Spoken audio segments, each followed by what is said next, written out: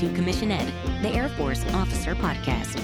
Here we explore the training and development of America's leaders in the application of air power and the profession of arms.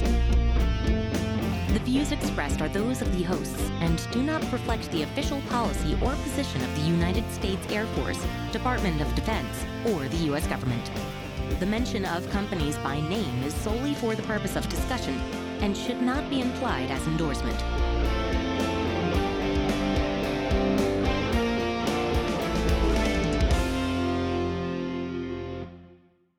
Welcome back to another episode of Commission Ed, the Air Force Officer Podcast. I'm Colin Slade. And I'm Reed Gann, and we're your hosts for Commission Ed.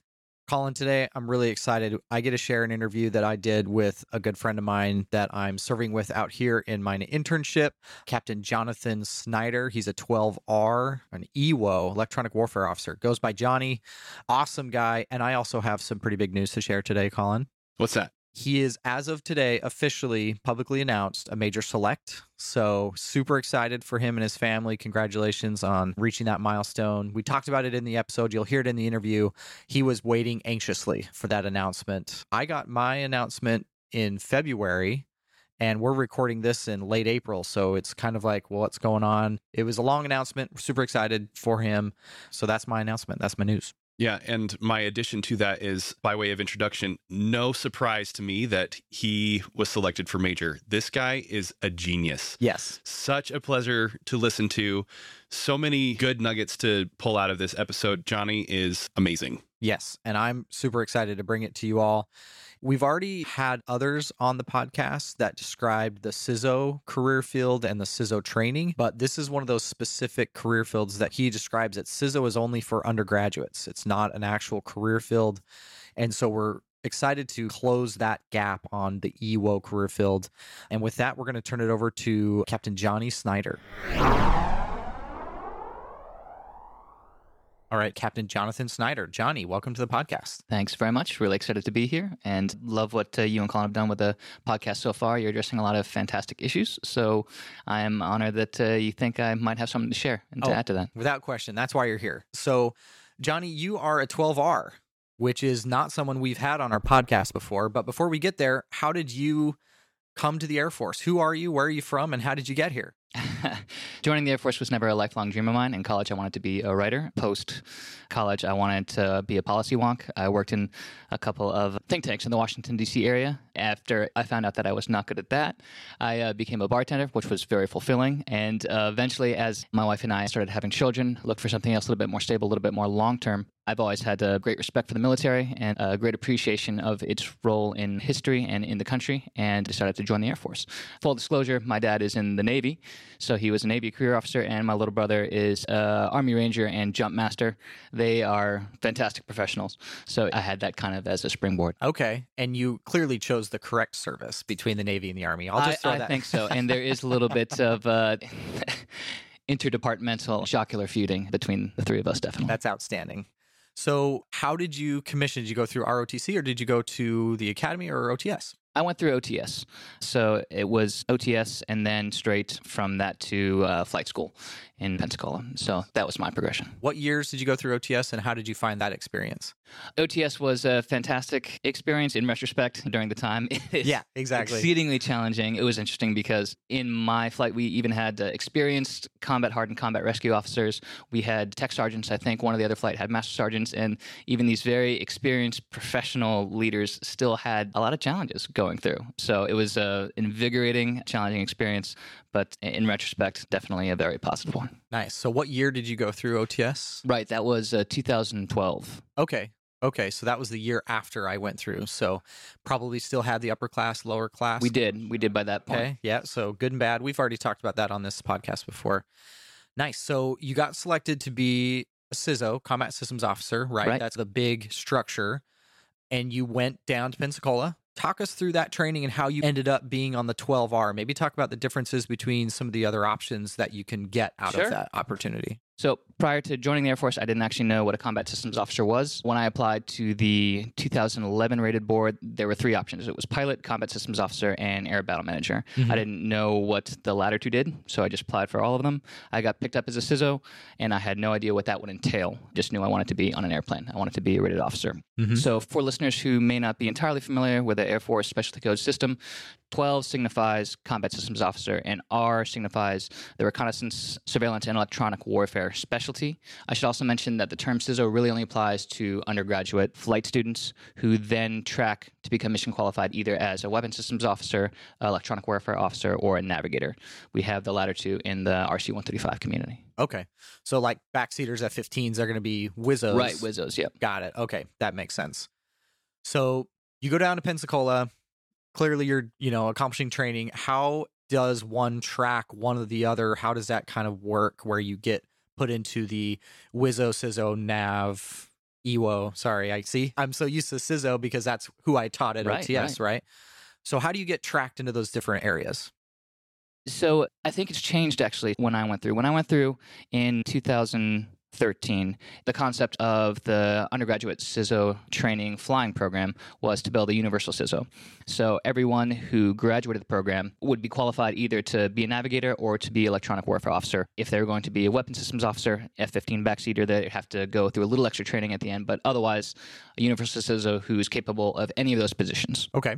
Shortly after I graduated, they changed the configuration of the program where a couple months prior to the end of the program, each student would get a track, whether they would go to Navigator or EWO or WIZO. And then the last quarter of the program would be dedicated to that specialty. Okay.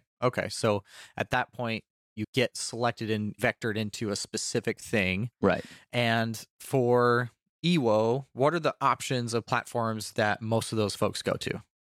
For EWO, we have a few. So one is the B-52 bomber, RC-135. We also have... are there a couple random cats and dogs that go to like the AWACS community? But, it's pretty much buffs and RC-135s, right? No, because drop night, we had buffs, we had AWACS. I think we had J-stars, we had U2s, we had a whole bunch of things. But that was when I was going through. Oh, okay. So that was the drop night. Yeah. Where it was the universal CISO, and then we had all these options arrayed before us. So I knew that I specifically wanted to go to the RC-135. Okay. Either as a EWO or a NAV. Got it. Okay. So that's fair that the system, its change is constant, right? It's one thing so you knew you wanted to go to fly on the RJ, and so that's where you tracked. Right. And I didn't know that until I was pretty far along in the undergraduate CISO training process. I'm just going to go ahead for listeners interested. Last spring, your podcast hosted then Lieutenant Joseph Langford to discuss UCT, and he had just graduated. So for those interested in what that training program is like, all the details, the whole progression from the T6 to the T1 to all the various simulators, Joseph gives a superb overview. During my time in UCT, it was encouraged that the students talk to the instructors, find out what the program is going to be like afterward, find out what the options are, find out what airframes are available, find out what jobs on those airframes are like, deployment schedules, locations, everything else. And after doing my research, talking with the instructors, I decided that RC-135 was the platform, the mission, and the lifestyle that I thought would best suit me and my family. And I was very fortunate that I put that at the top of my dream sheet, and I was very fortunate to be able to get selected for that assignment. Awesome. So Johnny drops the RC-135. Talk to us then a little bit, the who, what, when, where, why, about where your career went after that. So where was the first place you were assigned after you dropped the RC-135? Sure. So after Pensacola, I went to Offutt Air Force Base. That was my next assignment, and that is where the whole RC-135 fleet is stationed. Okay. All the airplanes are part of the 55th Operations Group, part of the 55th Wing, which is why if you get assigned to this particular platform, the joke is once you get off it, you don't get off it, because unless you transition to another airframe, you're going to be there for a while. So I was there from 2014 right up through 2020. So it was 6 years, and it was a fantastic time. And I got to travel the world during that time.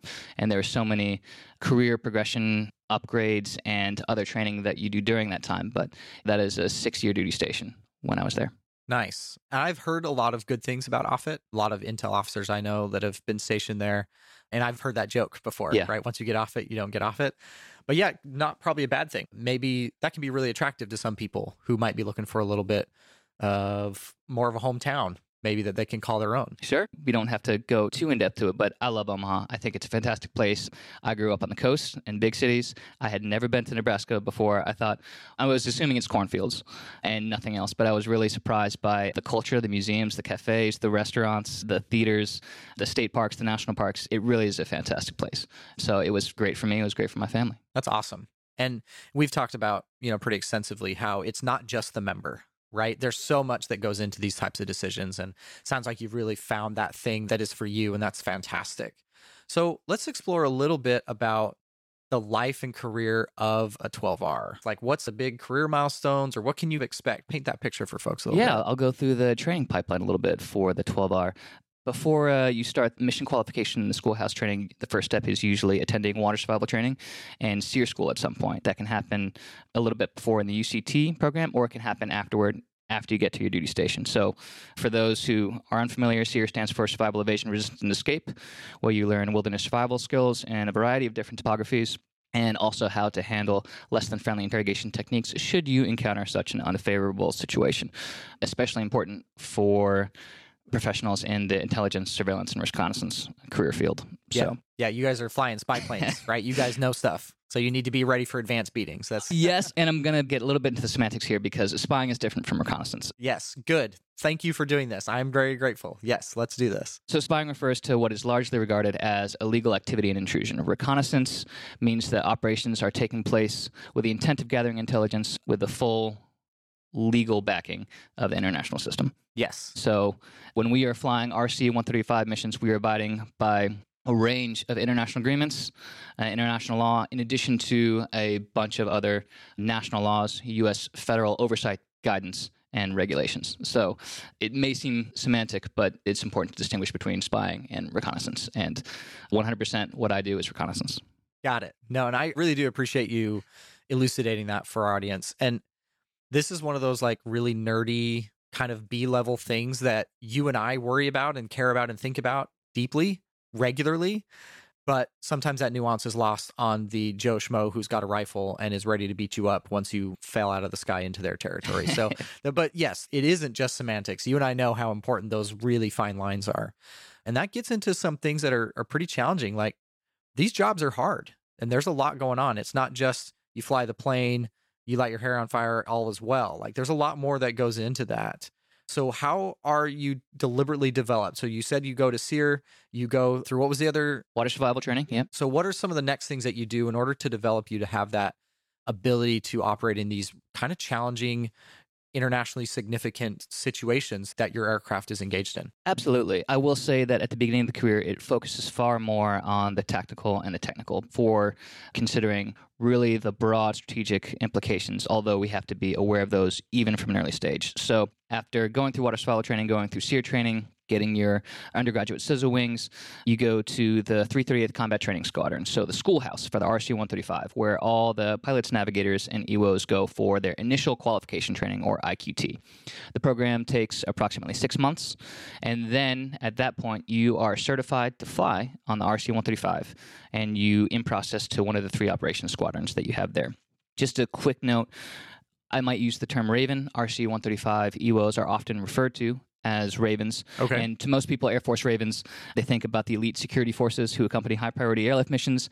Definitely really cool. I'm not going to try to compete with them on that front. I will just say that the first Air Force Ravens were actually airborne reconnaissance photographers in the 1940s. Okay. And over the decades, that profession progressed to signals intelligence and electronic warfare support, which is how today's Ravens contribute to the fight. So just a little brief blip of history and why we're called Ravens. Awesome. No, I didn't know that. I knew a lot of our units come from a history and tradition of photographic reconnaissance. The 613th AOC out in PACAF, which was my first intelligence officer assignment, came from a bomber unit that was repurposed as a reconnaissance unit. And our logo actually is Donald Duck holding a camera over a cloud. And that was drawn by Walt Disney during World War II as part of their contribution to the war. That's really cool. I had no idea. Yeah, so it's interesting how that thread of history and tradition leads to where we are today. That's really cool. So you get qualified, and then is that when the crazy starts? Is that when the deployments and the TDYs and the flying begins? That is kind of when the crazy starts. So you get mission qualified. and you get to your operational squadron, and within 3 to 4 months, you can expect to go on your first deployment. Now, I got to caveat that changes depending on how many deployment lines are open, how many flyers are in the squadron at that time. That can fluctuate a little bit, but Ravens are expected to spend their first 2 years deploying when they make it to their operational squadron 1 to 2 times per year for 2 to 4 months at a time is usually the pace. Okay. So the whole purpose is to hone their technical skills, hone their operational experience, studying all the electronic warfare principles. We study that in training, but it's a perpetual self-betterment that every Raven is expected to partake in to get better all the time. And then becoming familiar with all the Air Force flight ops regulations. So we're still rated aviators. It's not just about the signals, it's about everything that goes into flight ops around the world. A Raven is considered experienced when they obtain 500 flight hours. And at that point, they are eligible for subsequent training and crew upgrades. Okay. So the next step after that is instructor upgrade. You've had 500 hours in the jet. You've gone on 3 or 4 deployments, in addition to all these 3-week-long large force exercise, joint red exercises, flags, all that, red flags, okay. Neptune Falcons, all those. So in addition to the 3 to 4 deployments, you have also done all these joint exercises and integrated with all these other platforms. So you're really getting a better sense of how your job fits into the bigger picture. So during instructor upgrade, you attend a 6-week flight instructor course to study things like pedagogical theory, instructional models, and lesson planning, learning objectives, grading criteria, training reports, all those things. Yeah, sounds like my instructor training before I was an OTS flight commander. Really similar. I'm assuming it's pretty similar, that those concepts are consistent across the Air Force. And I found instructor training very interesting and very helpful. And a lot of the pedagogical principles and learning principles I use outside the Air Force. Yeah, so. like with my kids all the time. Yeah, nice. So do you become a full-blown IP? Is that kind of what, I mean, is that what they call you? An instructor? I know it's instructor pilot, but do they call you IPs? It's an IEWO, so Instructor Electronic Warfare Officer. Okay. Usually the next step is an upgrade to what's called the Tactical Coordinator, or TC. So you're an IEWO, and then you upgrade to Tactical Coordinator to become an ITC.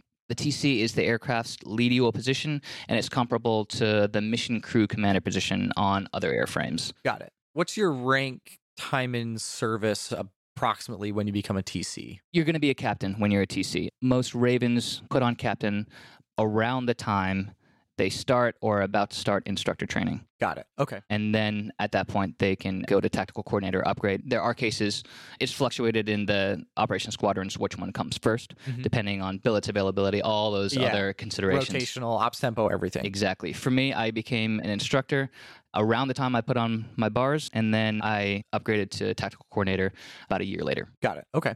So just to give a little bit more in-depth explanation of what the difference between those two are. So Ravens are expected to be experts in electronic warfare fundamentals and signal analysis, and the tactical coordinator upgrade adds to that knowledge base with learning about all the other crew positions on the jet and how their specialties fit within the RJ mission. And then we have to study how the RJ mission itself fits into the broader battle space and how we contribute to theater national objectives, how other airframes work and how we can integrate with them, what their TTPs are and how their operating systems work. It's just learning about everything outside of our jet so that we can be the most effective as we can at providing electronic warfare support to the rest of the force. Awesome.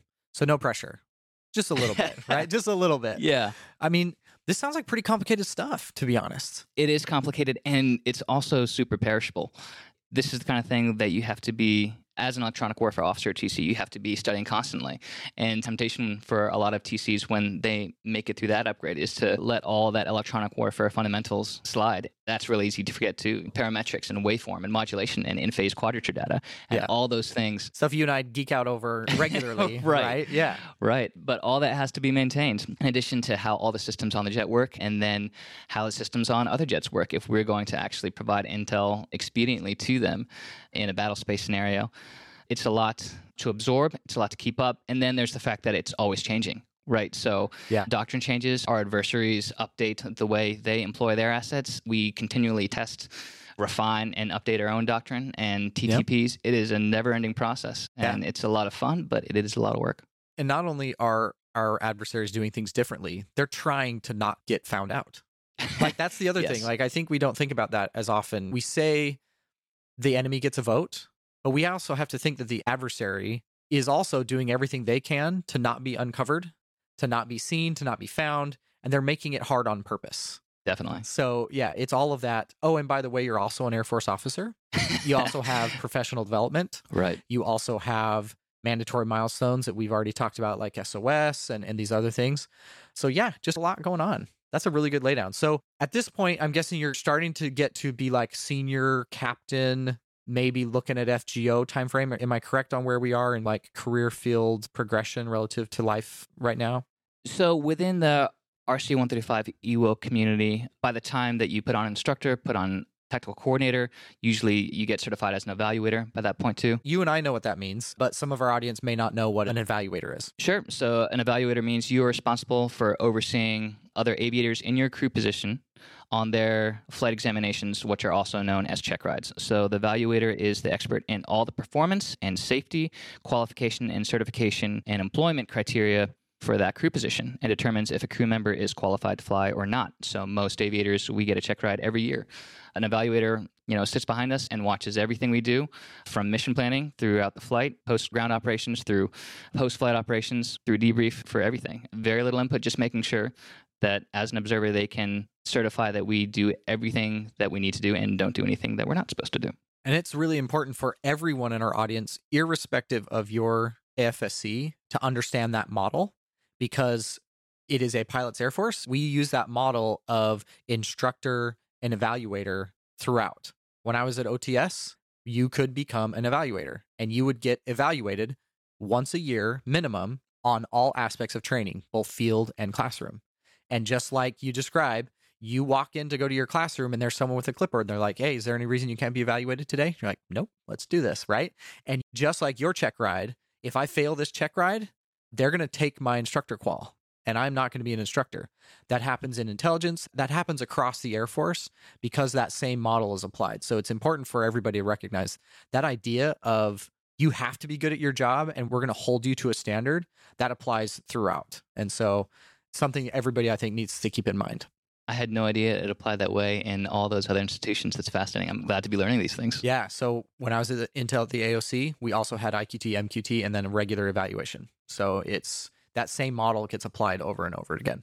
So you've gotten to this point. Let's start. I know you're not there yet, but actually really close. Have they announced the 04 selections yet? I know you're Not- right. Okay. So we're like right in that window. Just so you know, Johnny is like right in that window where he should be getting a phone call any minute now. So I'm sure it's going to happen, but it's still stressful, right? It is stressful. My career scenario is a little bit unique, but just to cater some people to what they can expect at this point in their career. So mid-level senior captain for a lot of RJEWOs, the next step is Air Force Weapons School. Mm-hmm. Last September, you discussed Weapons School with Captain James Reesner, who I actually know way back from UCT. Really? And That's yeah, outstanding. Yep. Okay. He was in the class ahead of me, and he provided a fantastic overview of that program. It was really nice to hear him again, listening to your podcast. No, that's great. So I won't go too much into weapons school. Hyper-intensive training program where students are trained in narrowest details of their respective airframe and weapon system, along with so many expansive concepts of joint warfare, joint combat operations, joint air operations. So for RJEWOs who decide to pursue a route other than weapons school, there are a variety of other alternatives. Some go to teach at undergraduate CISO training in Pensacola. Okay. They go back to Florida. Mhm. Some apply for internships or academic fellowships, like the Olmsted Scholar Program. Yep. Some get selected for staff positions at group and wing levels, and they pursue that staff area of experience. And then some cross-train to other airborne platforms and or other AFSCs Okay. as well. So Air Force Weapons School is definitely a very popular one for RJEWOs, but there are other alternatives. Okay. Once you transition to that FGO timeframe, do people get to stay flying or do they start transitioning to desks? I know that's something that the pilot community talks a lot about. Yes, we need people in those staff positions. I mean, do you see O5s doing the JOB in the jet, or is that less common? Kind of help give us that 15-year look for those that are thinking about this career field. To some extent, when you start getting behind the desk, you are still expected to fly, to do the duties that your primary AFSC says that you need to do. So you're still expected to fly, to maintain currency, to maintain all the sub-currencies that fall within the main categories of currency. But you don't get to do it nearly as much. So I experienced this even going to group staff and working as an executive officer. Very intense office job with very admin-heavy focus. And we would try to fly as often as we can, but you go from flying twice a week and being super proficient and constantly honing and refining those aviation and tactical and professional skills to flying once, twice a month if you're lucky. So there is that taper off. Yeah. Definitely. Yeah, and reps matter. When it comes to maintaining currency on just about anything, the reps matter. Awesome. That's a super thorough laydown. I really appreciate that. And it's so helpful to help outline what a stereotypical career could look like. Yes, everyone's individual career is going to be wildly different, but having an idea of just the general path can be super helpful. So there are a couple of things I'd really like to pick your brain on as we move forward. We've talked to a lot of aviators. We haven't talked to as many who are part of a crew. And that's something that I would really love to explore with you, because you're part of an aircraft community that has a big crew. How many people are generally on the jet when you fly? Anywhere between 20 and 30 is average for full training flights, or for unique missions, it can go even higher than that. Wow, that is a lot of people. It is a lot. So, and this is something that we hear a lot about us nonners, who aren't flying. Johnny's smiling over there when I said that. I do not like that term. That's fair. Totally fair. I'm with you. I don't like it either, but, just to placate those who hold those sentiments. For those of us who aren't a part of an air crew, help the audience understand a little bit some of the intricacies, the ins and outs, right? Because you're a commissioned officer on this aircraft, but a lot of the air crew isn't. But you have to work together intimately to accomplish the mission. How does that change the dynamic, or maybe create different power structures and different ways of coordinating with each other? Just help us understand this idea of crew. Yeah. If I may, I'll take a step back from the crew to just give you insight into what the inside of our J cabin looks like. Yeah, so, love it. Like I said, we have a uniquely high number of air crew members, but we also have a wide variety of crew positions and specialties.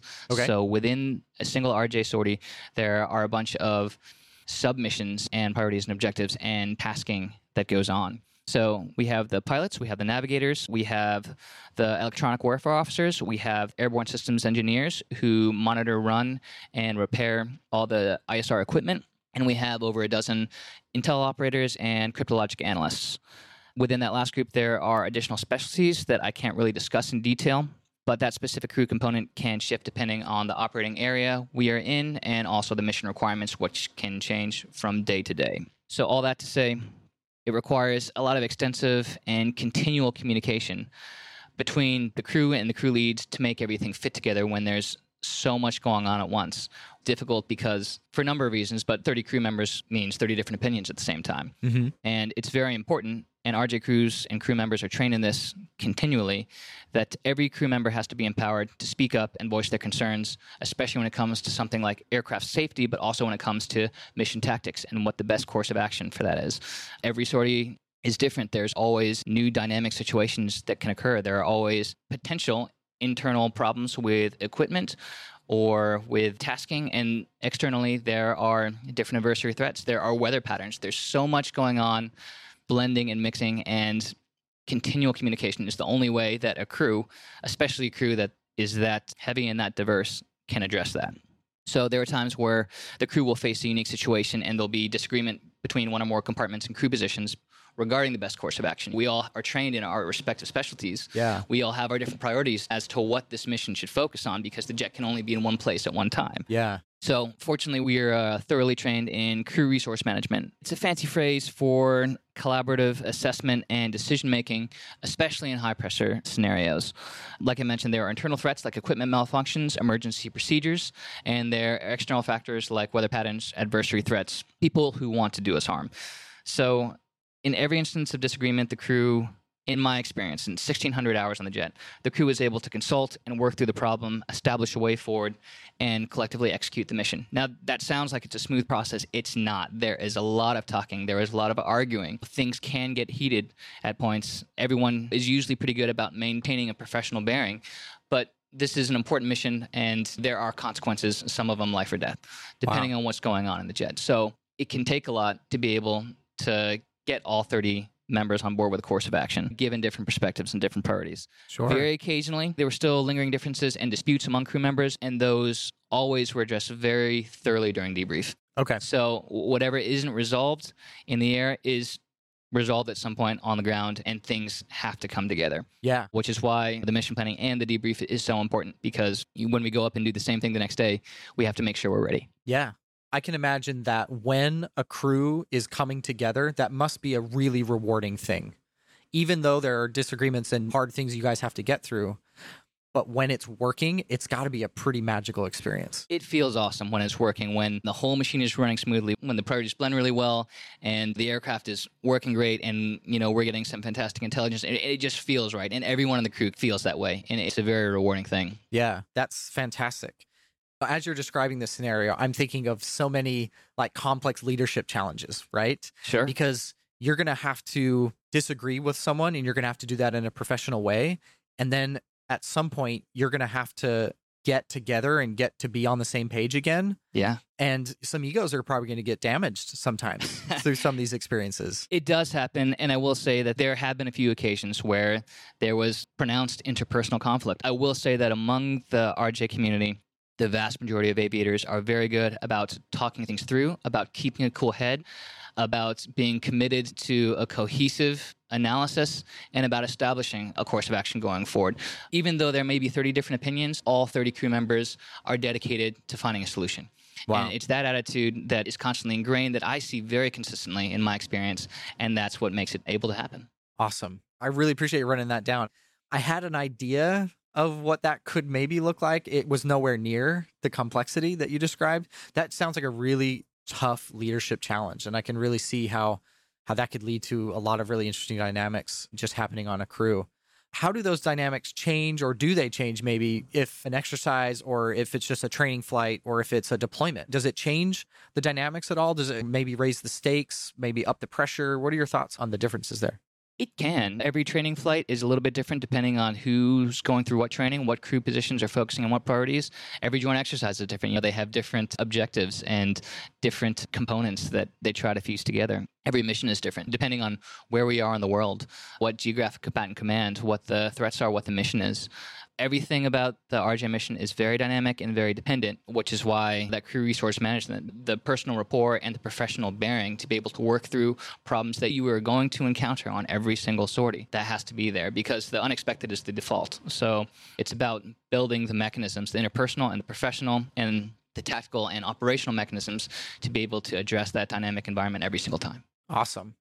That is a perfect segue to the questions I want to ask about your view on being an officer, because the challenges you're facing are very different from the things I face, but I still can see some threads, some connections. Yeah. You described how the mannerisms, the bearing, the rapport that you build, you can't do that in the moment, right? When there's a disagreement on the jet about what to do, that is not the time for you to establish a connection with that crew member. That has got to have happened way before that. Absolutely. So how does that frame your perspective on officer-enlisted relationships and what it means to be an officer? Sure. Before going into the officer-enlisted relationship aspects, I'll just say that in regard to building that rapport, that's why, for one, mission planning is so important, because we go through so many scenarios that we consider so many potential threats, so many potential challenges during mission planning. It's very comprehensive. It's very thorough because we have to make sure that the whole crew is on board with what the mission is, what the priorities are, what the objectives are, how we're going to react to challenges and threats before we even set foot on the aircraft. Yeah, because it's too late. Yep. At that point, it is Exactly. too late. Which is why mission planning and then specifically training scenarios and making them as detailed and comprehensive as possible are so important.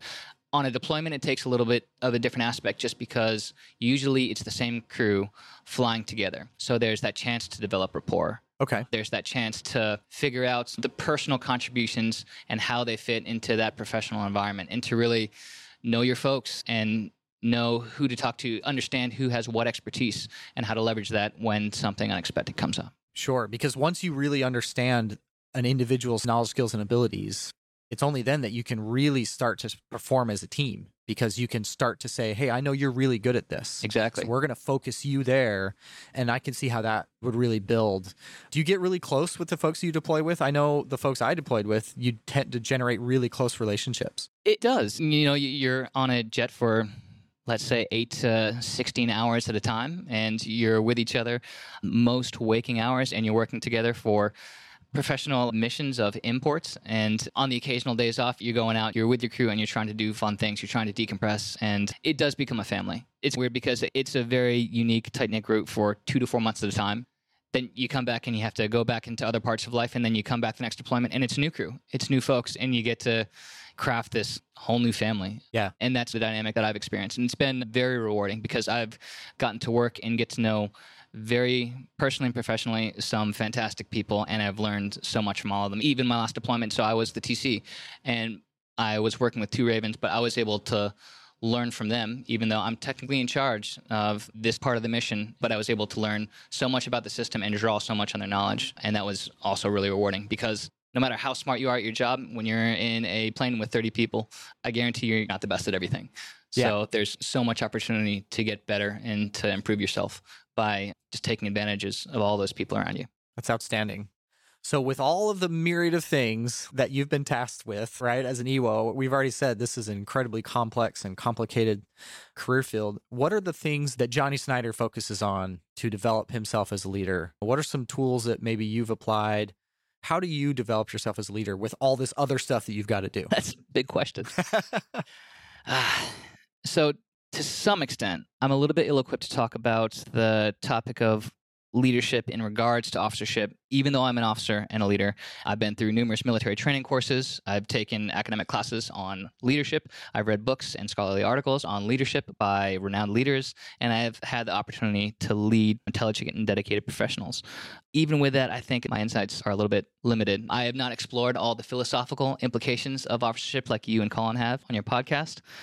I've tried to think more about it, partly because as I progress in the ranks, it's a little bit more important to have a foundational structure and framework that you can draw upon, especially when you're in charge of managing a large organization, whether at the squadron or the group level. So it's something that I'm working on and trying to have a more structured framework that can inform my behavior. But in the meantime, I don't know precisely how to classify my leadership style. I suppose, like every officer, I use my experiences from past leadership positions. As I navigate new situations, I try to absorb lessons from other leaders, whether in books I encounter or leaders that I have the opportunity to actually work with. But I will have to try to construct a more coherent framework to help make my actions and behavior as a leader stay consistent and stay beneficial to the organization. Yeah, well, I want you to know that I can see your deliberate development because Johnny and I met at the internship. We're both part of the same internship working for a combat support agency right now. And you are always open and willing to learn and listen. And I see that because you're one of the first people to say, I'm not really sure. And that knowing self is so important. It's something Colin and I talk about all the time. And to be honest, that's one of the reasons we started this podcast, is because we felt that we were coming to a point where we were expecting to have that defined and figured out already, and we didn't feel that we did.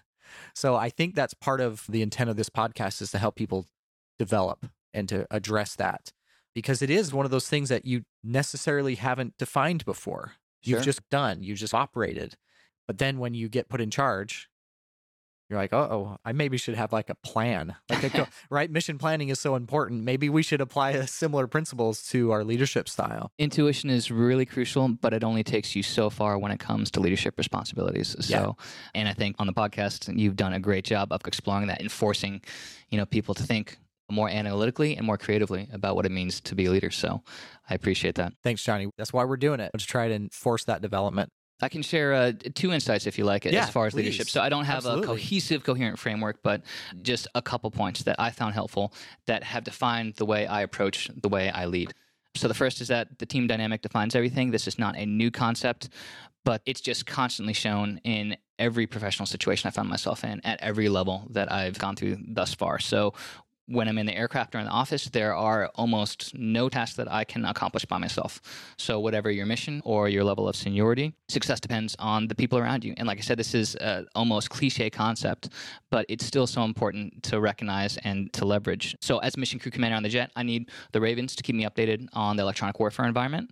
I need the engineers to keep the equipment running smoothly and keep me apprised when something is not working correctly, because that affects how we execute the mission. I need the analysts to monitor potential threats. I need various operators to help me manage offboard radio communications and data link communications. And this is just routine operations. So the most routine operations require perpetual coordination. So the leader facilitates that, but they're only part of it. And the more dense the environment, the more dynamic the situation, the more complex the mission, the more obstacles we encounter, the more vital that comes. So I've talked about just how complex and challenging an RJ mission can be.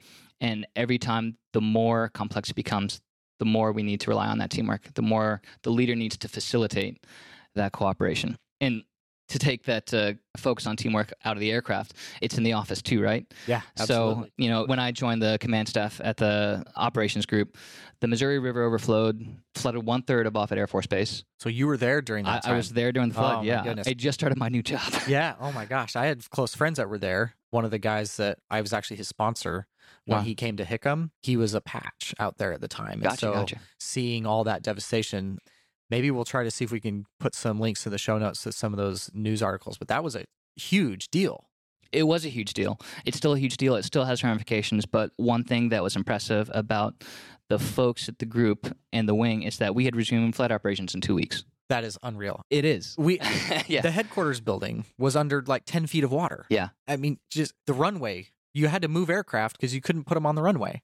It was a massive logistical feat, and I got to have a front row seat to see how effective leaders at every level, so wing, group, squadron, were able to collaborate, brainstorm, plan, execute, and persevere through what was, in every sense of the word, unprecedented crisis. Yeah. So, And those skills that you develop for one thing can be applied so broadly to others.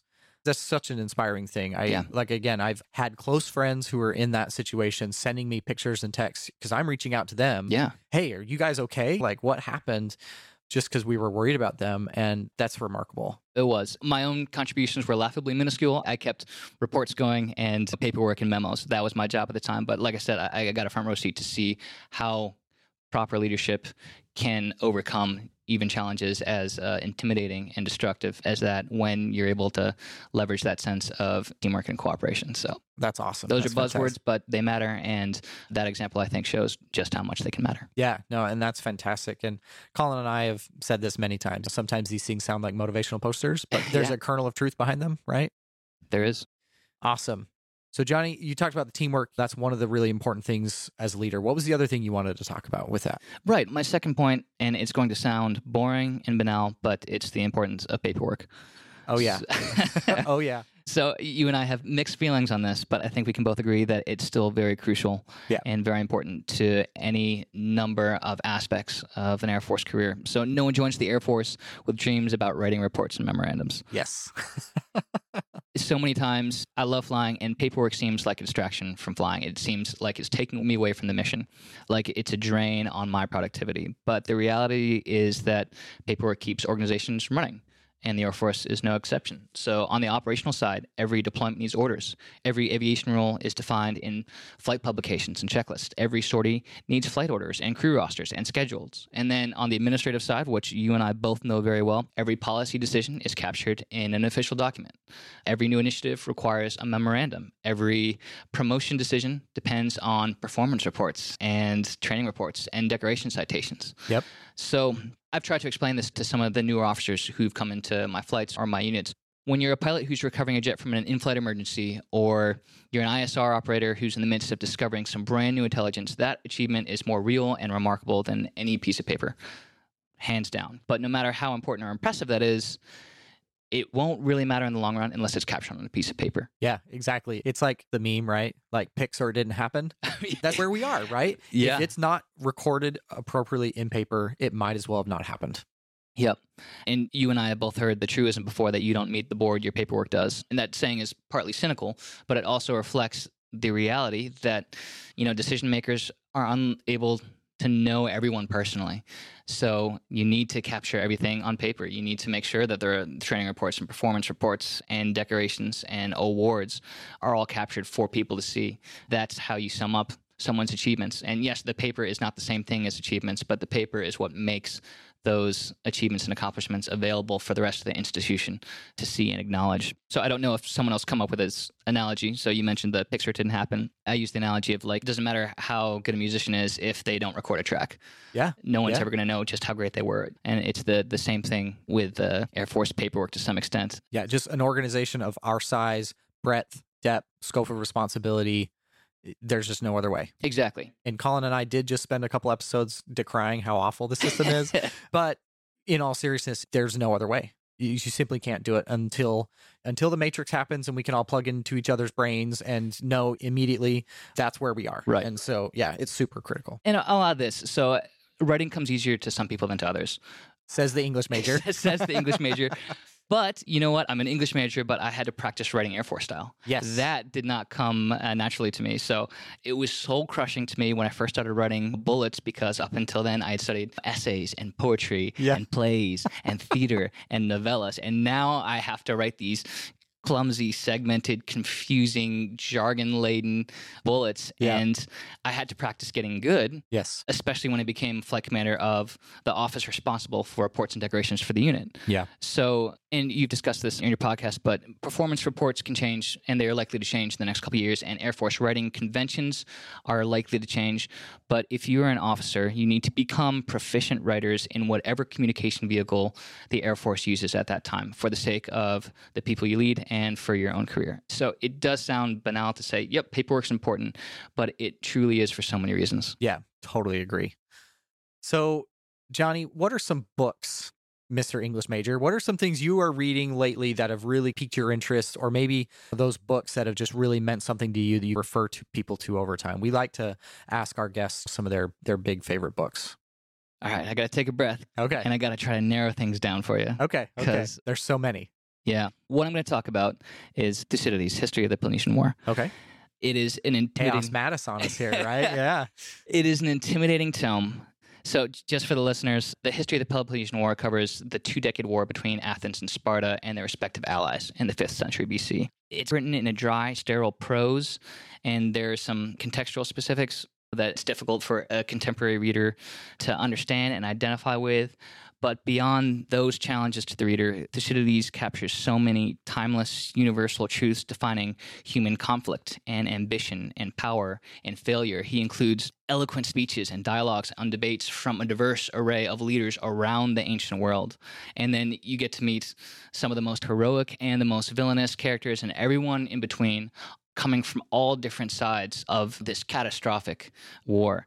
And so many of his passages are so stunningly poetic and profound. I was flipping through just yesterday, rereading some passages, and some of them are truly moving and deeply emotional and evocative. And that level of experience combined with just the universal truths that geopolitical power being influenced by fear, honor, and interest. Just fundamentals that are as true today as they were 2,500 years ago. Awesome. Do you have a particular translation that you recommend? Maybe you can give us a link to that and we can share it with our audience. Yeah, absolutely. So there's an edition by Robert Stressler. His notes and explanations make everything easier to understand. Awesome. So even if you're not really into classical literature and archaic texts, he makes it pretty accessible. Awesome. Perfect. Yeah, and we'll provide a link to that in the show notes. What are some other things? I mean, we've already started pretty heavy, so I'm looking forward to this. Do you have a little bit of time? We got some time. This is important stuff. Colin and I have done an entire episode on the importance of reading. We've talked about how to read a book. This is important stuff. So yeah, absolutely we have time for it. One of my Air Force friends recently commented on how he was tired of dealing with officers who were better at quoting Simon Sinek than actually leading, right? Yeah. I can relate to that feeling. So no offense to Sinek, who's a brilliant thinker and author, but a lot of aspiring leaders, including myself, we tend to cut and paste profound sayings and ideas and just paste them onto our metaphorical bumper sticker display, rather than internalizing and thoughtfully applying these concepts. So I understand some of these are going to sound cliche, and I understand if people's reaction is to roll their eyes at my recommendations, but I think that some of these books are so substantive and valid that if you choose to engage with them on your own terms, you'll be able to find a lot of value past all the overquoted passages. With that said, one of the most overquoted works of strategic philosophy is Sun Tzu, Art of War. Yep. And I know because I've been personally annoyed by how much his concepts are lazily applied by mediocre leaders and instructors. But as I said before, there's still so much to gain from reading these volumes because his insights are so dense and layered. And every time I read it, I encounter new aspects and angles and perceptions. Yep. So his aphorisms can be very vague and abstract, especially to a Western audience unfamiliar with the kind of sentence and idea structure of the Chinese language.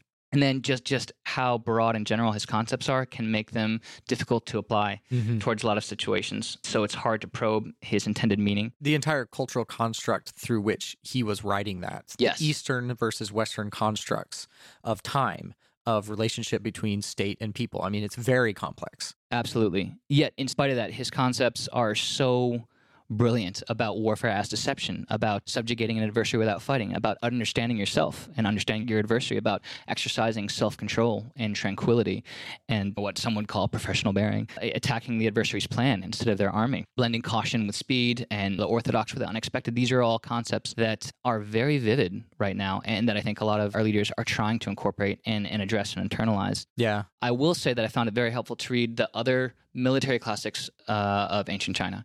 Okay. So that was really helpful to me in deconstructing Sun Tzu a little bit more. So I also read the dialogues of Wu Tzu and Wei Liaozi and Li Jing. So pardon to any Mandarin speakers for my pronunciation. But the dialogue of Li Jing was especially helpful because it explores the practical applications and fuller meanings of Sun Tzu. This was great. I was reading again a couple weeks ago, but there's a part where the speakers say, people who study Sun Tzu today only recite the empty words. Few grasp and extend his meaning. Merely remembering and reciting them is not enough to succeed. Military teachings should not be carelessly transmitted. And I found that to be a very convicting reminder to myself and to some extent to the institutions we're part of. Yeah. I remember reading that as a second lieutenant and distinctly recognizing that it was too soon.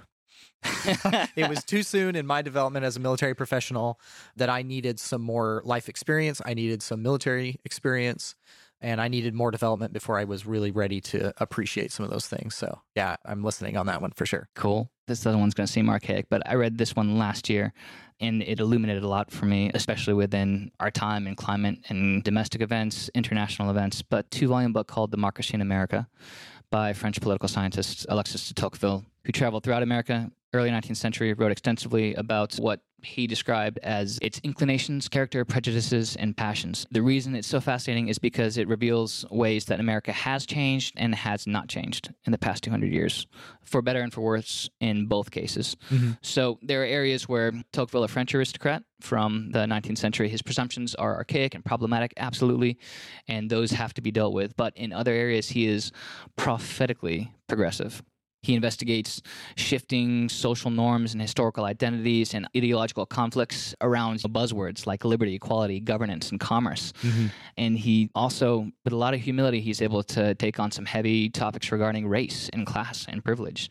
And he deconstructs so many of the falsehoods and failures still embedded today within American narratives. And even though he harshly criticizes the pitfalls of kind of our political and social characteristics, he also is very generous and praises the successes, both the moral ones and the material ones, where they occur. And it is a deeply convicting and incredibly insightful book for all its faults. And I found it really helpful reading it now. Nice. Yeah. And as executors of the Constitution and the authority therein, through our commission, this is the context by which our authority comes from. This is where it happens. Yeah. So, yeah, exactly. Very insightful. Well, Johnny, this has been super awesome. I am so glad you were able to join us today. And for any of our audience who may want to reach out to you, you've been willing to give us your email address. We'll put that in the show notes, but you can look him up in the GAL, Jonathan Snyder, Captain, U.S. Air Force. But we'll provide a link in the show notes if you want to reach out to Johnny to get any more insights on the 12-hour career field or any of his deep and profound thoughts on what's going on in the South China Sea. We've had many conversations and they've been fantastic. I've really enjoyed it. Anything else you want to leave us with before we wrap up today, Johnny? No, it's been a pleasure and a privilege to be on this podcast. Thank you very much for hosting. I hope that despite some of my incoherent ramblings, that I may have contributed a couple nuggets that will be useful to your listeners. I'm sure it will be. Hey, really appreciate you joining us this week.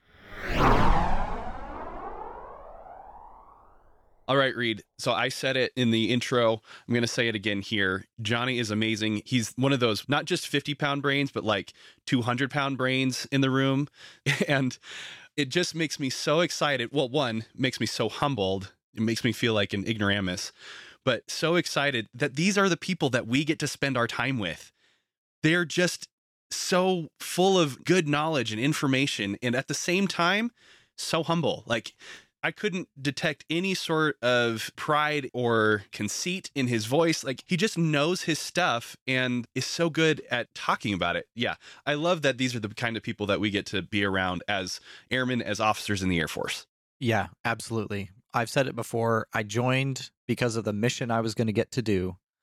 I stay because of the people I get to be associated with. Right. And Johnny is no different. He's capital J Johnny, amazing guy, just incredible. I mean, he's quoting from other ancient Chinese military theorists. Right? I mean, come I on. mean, we all know Sun Tzu, but he like goes and finds the other ones. Yeah, that wrote about Sun Tzu. And yeah, okay. Yes, these are the people we get to be associated with, and it's an honor and privilege. I thought he had some really good points. I know you and I have got some things lined up we want to talk about. Why don't you lead us off on the thing that, aside from his genuine intelligence, which is always a privilege, I love listening to him talk, what are some of the things that stood out to you? One of the very first things that jumped out is how accurate he wants to be. Because he is that 200-pound brain, he wants to make sure that everything he says is to the point and that there's no ambiguity about it. And this came out when you in jest said something about being a spy, and he was like, hold up, Reed, no. Yeah. It's recon. And I do think it's important that we address that, just as he did, take it a little bit further, because words do matter, right? There's a difference between spying and reconnaissance. Yeah, absolutely. And he did a good job of describing that key difference. It's the idea of attribution. In one case, the country is not going to recognize that you were there. Yeah. That's the spying side of things. They're not going to say, oh, yeah, that's us. Reconnaissance, we're following all the laws. Everybody knows we're there and everybody knows what we're doing. And yes, in the setting at the time, I was just trying to get him to open up, get him to free flow. It's an interview technique. Sure. And I love how he's like, no, that's just the excellence of people like Johnny. And I think it's something we can all strive for. And I can be precise when the occasion warrants, but Sure. I could be more precise more often. And that was something I took away from the interview as well. Yeah, I totally agree. Yeah. And because he is so precise, the interview is just full of so many really good things to talk about. Yeah. Yeah. I think that we should be precise about is the developmental framework moving from being an instructor to being an evaluator, because you said in the interview that that is applied everywhere, but that is actually more specific to the operational environment of the Air Force and not so much the support side. So I wanted to make sure that we were precise on that one. Yeah, no, that's totally fair. And as you and I discussed before we recorded today, I'm using the ops lens. That's the world I come from. I'm in the operations side of things. And so the idea of initial qualification training, mission qualification training, and then instructor and evaluator, that model is something that has been ever present in my career. Everywhere I've gone, Yeah. I've had this model of let's give you the first skills you need, then we're going to train you up to get more specifically qualified, then you're going to be fully mission qualified. And then once you're qualified, you can become someone teaching others. And then you can be someone evaluating others. That idea, which has a lot of merit, and it's been very useful as a framework for teaching and instructing and bringing others along. That's been my experience. And so glad that you highlighted that that hasn't been applied everywhere. Still, I think there's some ideas that we can take out of that and just key in, because you'll hear those words, IQT, MQT, Yeah. FMC. You'll hear all these things out there. And I think that's what I was trying to bring out. No, and you're exactly right. The point that I want to make is not that the framework is wrong or that it's not useful. It just hasn't permeated to other places within the Air Force. Those are not terms that are frequently used in, at least in civil engineering. I can't speak exactly for the other support career fields, but we don't have instructors. We don't have IQT, MQT. When we talk about FMC, fully mission capable, we're talking about a building. Yeah. Very different context for the use of that term as opposed to an aircraft or the people that are operating it, right? Yep. So just wanted to be precise there. That's all. Yep. Totally agree. I wanted to bring out, and I know we wanted to discuss, is the magic that can happen when a crew is working together. Yeah.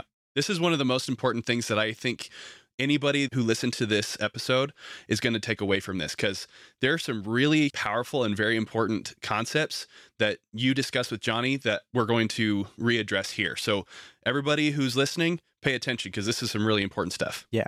So Colin, what is it that you, because you and I talked about this, what is it that you really wanted to bring out here? I know I've got my things, but what is it you wanted to bring out? Yeah. So the thing that jumped out to me in the interview was when Johnny was talking about the operational cycle and describing the aircrew environment within the RJ. There's 30 different people doing lots of different jobs. Some are analysts, some are engineers, some are listening to the beeps and squeaks, some are operating the aircraft. There's a wide variety of AFSCs, and every single one of them has their own opinion, right? But the way that he described it is that he said that with every deployment, every exercise, every rotation, there's this opportunity there to craft a new family.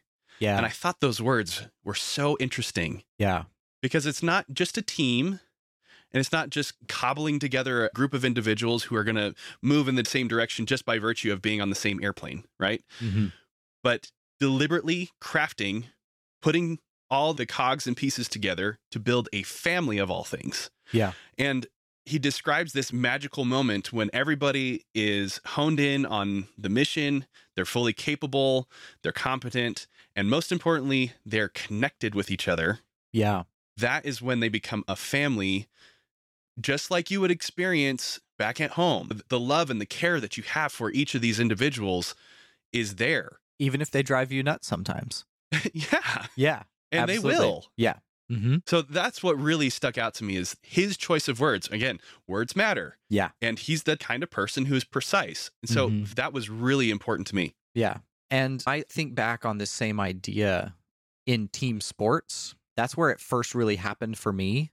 Mm-hmm. When you've been with a group of people long enough, you've had the experiences requisite for you to really become one with this group, right?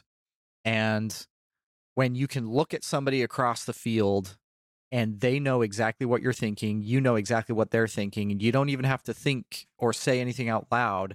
They're just going to react, and you know how to leverage their skills and overcome their weaknesses with your strengths, and that back and forth. That was the first time that happened for me. It's happened to me in the Air Force on deployments, on exercises, things of that nature, and it is incredible. And that's what I wanted to highlight is for those in our audience who may have not had that kind of experience, seek it out.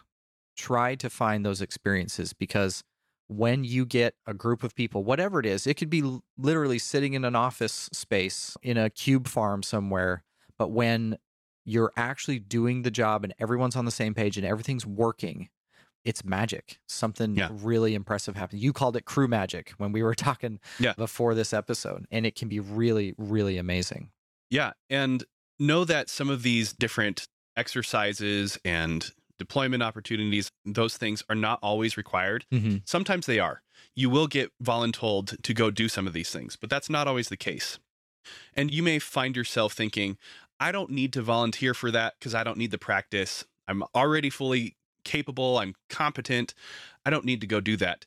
But we would suggest to you that maybe you should go in order to not practice your competence, but to practice your connection. Yes. Go so that you can practice connecting with these other people, because whether you're a 12R or a 32E or a 14N or a 44G, it doesn't matter what your AFSC is. You work with people. Yes. And you need to be able to connect with them regardless of the environment, because that is your responsibility as an officer. Yes. And that was actually an important aspect of training at OTS. We took your cell phone away on purpose so that you did not have the ability to, as quickly as you're used to, relying on your existing social structure and social network, so that you would be forced to connect with the people in your flight. That's not even a secret. I told them straight up, like, why did I take your phones? Because I need you to be friends with these people. I need you to connect with them. And I totally agree. You can do this outside of an exercise, outside of a deployment. I just think those are uniquely excellent opportunities to do that. It's a lot easier to connect with somebody once you're locked in a room for 18 hours with them, doing night shift and whatever it is, tracking enemy aircraft or something that I've done before. So take advantage of those opportunities. I have made deep and meaningful connections with people I spent 3 weeks with. Yeah. And you're going to take advantage of not only the skills that you learned, the skills to connect, the competence to connect, but also the actual connection. These will be people that you'll be in touch with, and you'll see them again. We've talked on this podcast before. The Air Force is a scary small place. Yeah. And so you may find that that connection that you develop in these TDYs, these exercises, deployments, will come to benefit you later on when you find yourself in another combat sortie or needing to get another contract done, or things are falling apart within the flight and you need somebody to just listen to you. Mm-hmm. That's the reason we need to connect with each other so that we can help each other accomplish the mission, whatever the mission is. Yeah, totally agree. So I do have one more thing that I want to address here. It goes a very different direction, but Johnny talked about after the training pipeline ends. So you go to UCT, you go to learn your airframe, and then you arrive at your first duty station. For the EWOs in the RC-135 rivet joint community, that's Offutt. He talked about there's really just the one place. Then he used the phrase, that's when the crazy starts. And what he meant by that is pretty soon after that, you are going to deploy, and then you're going to deploy again. And there will be these exercises, just kind of like what we've been talking about. Yeah. And I want to talk about how for some career fields, that's what things are like. On the complete opposite spectrum from, say, a force support officer or CE officer, finance, or even like a 14N, because there's tons of you guys. Yeah. Literally, you can go anywhere. But EWOs, these 12 Romeos, there's not very many of them, right? Yeah. And there's not a whole lot of places they can be. Yeah. But they're busy. They are super busy, going everywhere, but not stationed everywhere. Yeah. Mm-hmm. There is a difference. Yeah, absolutely is a huge difference. And yeah, I thought he did a good job of describing how many days you're going to be away, the ops tempo. And those are important things to consider when you're thinking about what kind of job you want to do. He mentioned how when he was at UCT, that he interviewed other officers, talked to them, asked them, because it's not just the ops tempo, it's not just the aircraft, it's the community that is a part of that aircraft. It's a community. It's fascinating.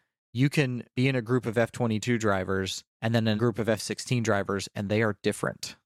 Yeah. They're still pilots, they're still fighter pilots, but they're different communities. They have a different way of being. And so it's important if you have the opportunity to try and identify those things, because Colin, we've talked about it. You need to know you need to know self and where you are going to be most successful.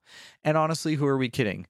The cadre at your various training experiences are going to be good at helping what that looks like. Mm-hmm. That's part of the reason we bring them back to the schoolhouse, is to find the people that they think should be in those locations. But yeah, no, totally agree. Very interesting point, because it is different than a lot of other jobs out there. Yeah, and the exact term that it gets used around the Air Force is high demand, low density.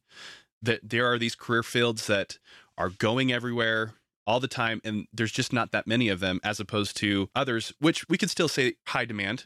14N, intelligence officers, CE officers, space operations, still high demand, but there's a lot more of them, and there's a lot more other places that they can go. Yeah, totally agree. So glad we could bring Johnny on. He was so eloquent, so intelligent, and always a treat. He's in our group here at Fort Meade, and he is just such a great addition. He's a lone 12R in a group of 14Ns. Mm-hmm. And boy, the experience and background he brings, it's fantastic. It's really great to have him, and I'm glad he was able to join us today. Yeah, this was an absolute pleasure to listen to what Johnny had to say.